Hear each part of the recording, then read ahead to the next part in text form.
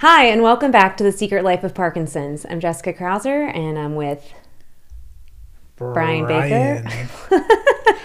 And we have Liz Miller with us. Yes. Hi, Liz. Hi. How you doing? Good, how are you?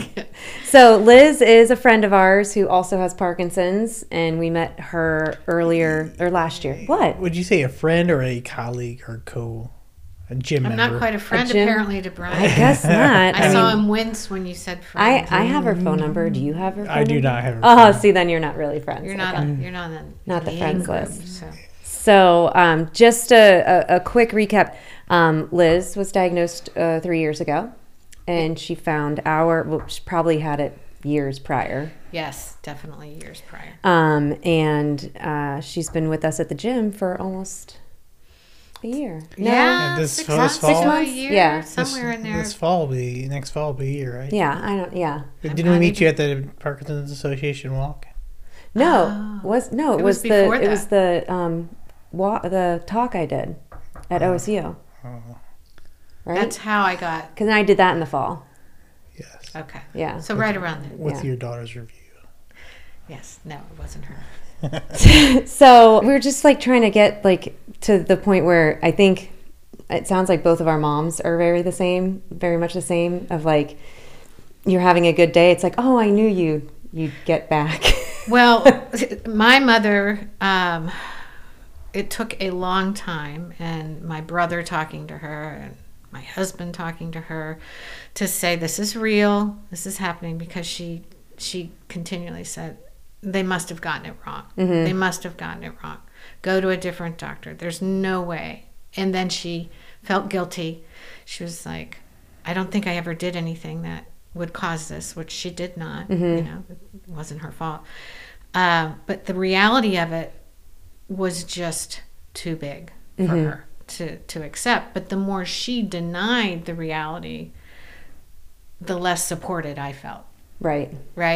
She would not ask me a thing about it. She'd either ask me in a leading way, like, you seem like you're doing really well. Mm-hmm. You know, so there's kind of a question, but Yeah. more of a statement. Such a mom thing to do. Yeah, right? And then if I would say, you know, actually there's, you know, I'm experiencing this or this, I try to be careful how much I share because of her age. She is 90 and it's hard. She just would deny it somehow, Or just like the way they say the questions, and because I'm very open with my mom, you know, and my dad about it, and they're very supportive. But I do remember in the beginning, it was that like same scenario of, you know, one, they were like, you know, we're here with you, we're here for you, etc. But then, you know, I was being open and I would talk about things. And then I remember at one point, and with every good intention, I'm sure, my mom was like, she's like, do you think you know, it's just because you're thinking about it too much, or you're part, you know, with things with the 5K that we're doing, or that I'm working out, or she's like that you're seeing other people with it, that it's just constant. And I'm like, this is how I feel all the time. Like, it doesn't just, it's not like you have a headache and then you take Tylenol and it goes away for goes away for a little bit. Like, it doesn't go away.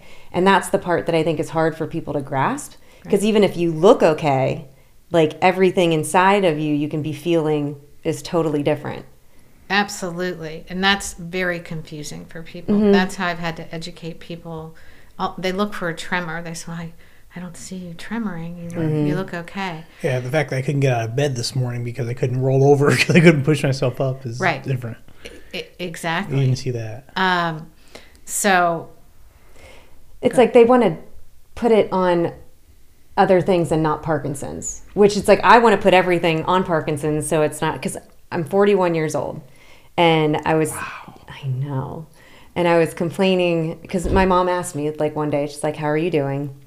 And I started telling her, because she's like, you know, you look good. I'm like, good. I'm like, I feel good for the most part. I'm like, but I'm having still this pain with my elbow. And I was like, I just started feeling like this random pain every so often, like in my hip. And then she's like, well, you know, Jesse, there are such things as like you're getting older and you're going to be feeling this stuff. And I'm like, I know, but more likely than not, it's because of Parkinson's. Like, yeah, all my friends, like we'll all feel like certain things. Like as you get over 40, everyone's like, when you hit 40, you just feel all these random things. And I get that. But this, I know what that it is because you guys talk about your elbow or your hip or your shoulders. All three of us have elbow issues, right? Yeah. That's probably one of the biggest things I get because I'm a little bit older than you guys. And I'll talk about, people will ask and I'll say, well, you know, this is happening or this is happening. And they'll say, I don't know what it's like to have Parkinson's, but isn't a lot of that just normal aging? Yeah. And I'll say, I don't think so. Mm-hmm. I think a lot of it's Parkinson's, right? At least that's what my doctor tells me, right? And I don't know. Maybe it's normal aging, but it just, I don't know what it likes. Yeah, ibuprofen isn't fixing my elbow, right? You know, right. I mean, yeah. If I had, and by the way, I don't play tennis or pickleball for my elbow to be hurting. If I had tendonitis or, you know, something like that, yeah, I could take some ibuprofen and it would eventually go away.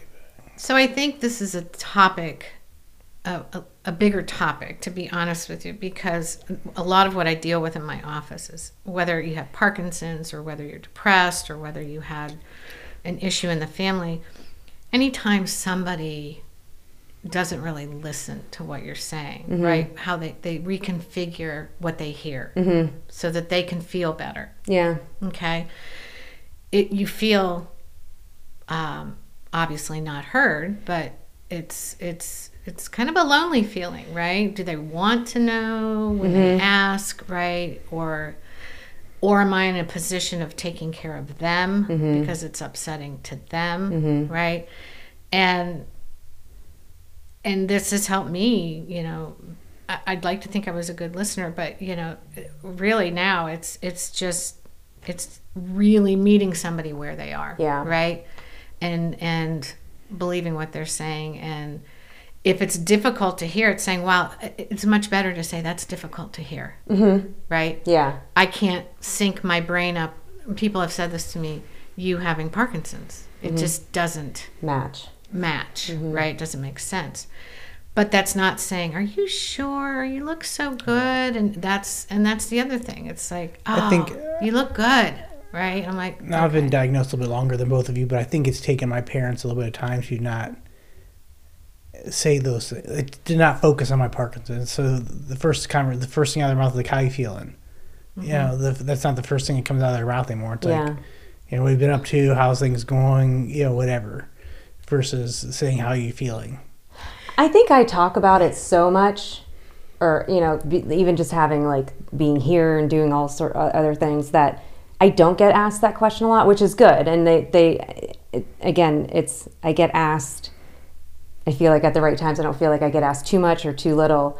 But I've also been, like I told my mom the one time, and I was up front with her, I was like, you have to understand, like, this isn't going to go away. You can't, like, there's nothing you can fix.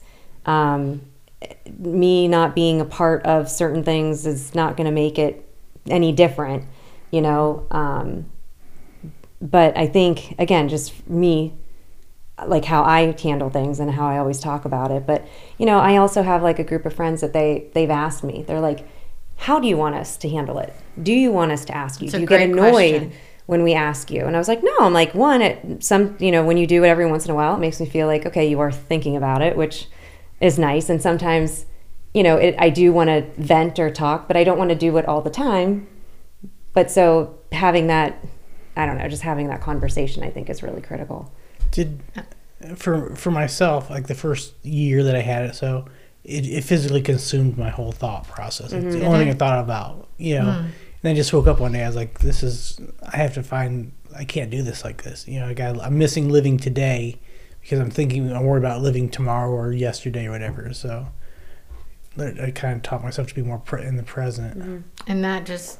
How did you come to that? It literally just happened one day. Just like I just woke up, I was like, it consumed my every single thought nonstop for the first year, Wow. And I just like, I can't do this. I'm trying to raise a kid. I'm trying to, be active in his life and stuff like that. So it's interesting. I don't know if either of you have ever had this said to you, but I've had people say, I forget that you have it. Yeah. Mm-hmm. Because you just don't look like you have it. And in depending on my mood, it's like, I wish I could forget I had it, right? But it's always there, right? And I know they mean well. I know they mean well. Yeah. But there are a lot of things that are hard to hear sometimes. And it's like there's nothing that we can say even to people right now to say like, what is the right thing to say? It's like, I don't know. Half the time, like if somebody like tells me whatever it is, it's wrong. Yeah, I'm like, I don't even know the right things to say. Like that's why I always put it on. Actually, I had a conversation with one of our other friends at the gym, and she said, she's like, how. Her husband was sitting right there too, and she's like, how do you have that conversation and let your spouse or caregiver or whomever know what they're doing, like you don't want them to do something or you do want them to do something. And I told her, I'm like, I'm actually going to spin this and put it on you. I'm like, it is up to you to talk to your spouse or your care partner what it is that you need from them, whether it's positive or negative, because that's the only way they're going to know. My husband is a natural caregiver, I guess you could say. He's very attentive, and I had to explain to him, what I really needed and what was helping and what wasn't, and it's not that he was doing anything wrong. I mean, he was trying very hard, but it was a learning curve. You have to be able to talk to them about it. You have to, you absolutely have to. I found difficult too. I had met a number of people after I was diagnosed, and they had a family member, and they would say things like, exercise, take your meds, you'll be fine. Right? And all I could hear is my doctor saying, if you've seen one case of Parkinson's, you've seen none, right? Because no two are the same. But yet, some people were tremendously dismissive, right? Because they knew somebody that did really well with it, and that's great, right? It's just, I think a lot of it's just being ignorant to the disease, uneducated on the disease. And I think for even that respect, we are as well. Like there's so much we don't know. There's so much that the doctors don't know. Like it's crazy. It was I don't know who. But that gives us hope at the same time. Yeah, you're really crying. I get watery eyes real bad. Actually, Liz's story is making me sad. Did you notice that? Like he keeps. I see that. I keep watering. Is that? It's Parkinson's. Is it really? Am I touching? Is this a touching conversation? Yeah. I'm not trying to make fun of you. I'm sorry. Do you need a tissue? Do you need a tissue? No, I'm okay, folks. I just need another glass of water. So what do we want people to walk away with? Yeah. I think it's almost anything to us. Don't say anything to us. Yeah, don't ask us about anything. No, I think it's because I've actually heard some people that I've connected with, their spouse, like it's almost like their spouse doesn't want to. They're still in somewhat of denial, So it's like, how do they open up? Because as a spouse, you want them. It's like you want them to know and feel everything you know and you feel, and they can't. But like, I don't know, my husband has just done, I think, like a fantastic job of like, he knows like when to say things, when not to say things. And I like, he knows like if we're ever like sitting on the couch, like I'm tremoring, like I know he feels it like on like my hand to his hand, but like he doesn't say anything. He might just grab it a little tighter, just like stuff. You guys are touching. Like, oh, we're so, we're still in love. But no, seriously. But then there's some couples, I think, that one just dismisses it because if they don't see it visibly, they just think, oh, they're okay today. It's like, no, it might be a good day, but it's still going on. I think the question of how can I help? What feels good to you? What questions feel good? Do you want me to grab your hand when you're tremoring? Because see, now my husband would do that, and for some reason that bothered me.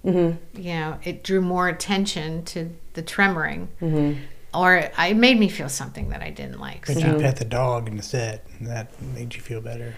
Yes. Well, always petting Kevin makes me feel better. Kevin is the dog. Kevin is the dog. That's not her husband. Sorry. Kevin is the dog, not my husband. But and just like that, right? Yeah. That makes you feel good. And for me, it's just something that I'm living with, and so it's funny. It's like any marriage or any relationship. It's like it goes back to communication. Like you have to have open communication. Both ways. Like, my husband could probably, have the same thing with me to say, I know you're going through this, but I don't want to hear about it every day. I don't want to be reminded of it every day. Like he could say that. He hasn't, but it's, you have to have that. Yeah. I get tired of hearing about it every day. I've had the same conversation with David. He's never said anything like that. I said, you've not told me that, sometimes I'm up to here with Parkinson's, and he's like, because I'm not. He said, it's fine. So. He's a good guy. You both got good guys. Yeah, we did. You got lucked out. I'm serious. Like I seriously, I don't know, like how Derek reacts to things with me. I don't know if I would react the same way. Like I still remember, he just does. He does what's needed to be done at the time. Like. When I am fed up with Parkinson's or having a bad day, again, I don't cry very often, but I cried earlier this year. And I was just like done with everything that I was feeling. And I just started crying on the couch, and he just, came over and he like hugged me, and we just sat there, and he didn't even like have to say anything. And it's like, just let me. It's funny because like, you and I spoke on that one podcast recently about just it's all. Like how we have bad days, and literally this week I was just like I'm over this. Like I had a shitty week. I'm just so over it. Like I'm so sick of Parkinson's. I'm sick of it. And I'm just tired of it. Like right, like even like my legs right now. Like I'm so tired. Right. Like of just managing it. Oh, my body's tired of moving. Oh, that's what I'm tired of. It must have been that week or the last couple weeks, because I had a complete meltdown, and I haven't had one of those probably in at least a year. But I think I dropped something, and then I lost my balance, and my elbow was hurting, and I don't remember what brought it all together, and I just sobbed. I was like, I'm so done with this, and that's when we need that mental health and the therapist to come in and pull us back in. That's right. But it's interesting because doing what I do is different than living with the disease, right? Because I'm just like everybody else. It just gets to a point and you're at a breaking point, right? And I mean, you just have to be where you are and have a breakdown. Yeah. Right? Yeah. Well, and once again, go back to the community and the gym. Whatever, having those people that you can go to, we can go to and say, like, I said this, you said, you get it because you were there this week. It's like we're all there. It's like, so when I say, hey, I had just had it, I wanted to post up on Facebook that, F this disease, I'm so sick of it again, blah, blah, blah, I didn't, but I was just like, I'm just over it. And, but you guys understand what I mean when I say that. Mm-hmm. Like, absolutely. We get you. I got you. But the thing I enjoy so much about the group at the gym is they also... me. Well, you're always number one, Brian. I thought so. But second to you, I lay in bed going, thank God I met Brian. But second to you is there's a lot of humor in the gym. Yeah. There's a lot of humor. Not that it's a funny disease. No, but we can laugh at ourselves, right? And I appreciate that because humor's been very healing for me, right? When I will just tell you the story. When I was first diagnosed and my kids were, God love them, they were having a really hard time with it. And we went over to my son's house, and they were all downstairs in his game room or whatever. And I got there, and when I was walking in, there was a football helmet sitting there. And so I grabbed it and I put it on. And I went downstairs and I said, this is how it's going to be, okay? Mom's coming down the steps. And they all just laughed. Aww. And it just, and I think they've appreciated that. Yeah. I've kept my sense of humor. Some days it's harder, but... Yeah. But we are funny people in the gym, I think. I think we're hysterical. I really do. I find myself funny. I don't know if people think I'm funny. Sometimes I'm over there all by myself laughing, but I think we're all funny. And that's okay if we just think that ourselves, but it keeps us moving. Yeah. You have definitely. to laugh at ourselves. Well, thank you again for coming on. This was great. It's been a pleasure. Thanks, Brian. It's been a pleasure to be here. It really has. I'm glad you're not crying anymore. I am a little bit. Okay. In our last 30 seconds, I will leave you with this.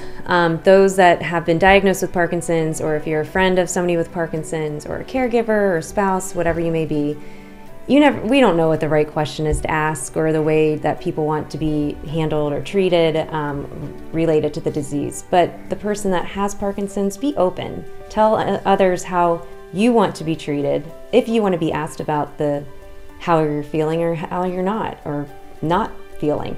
So it's up to us to be open, have open communication with those that we love, so that we can live the best life possible moving forward.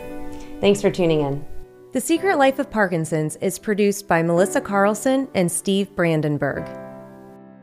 To contact us, email info@thesecretlifeofpd.org.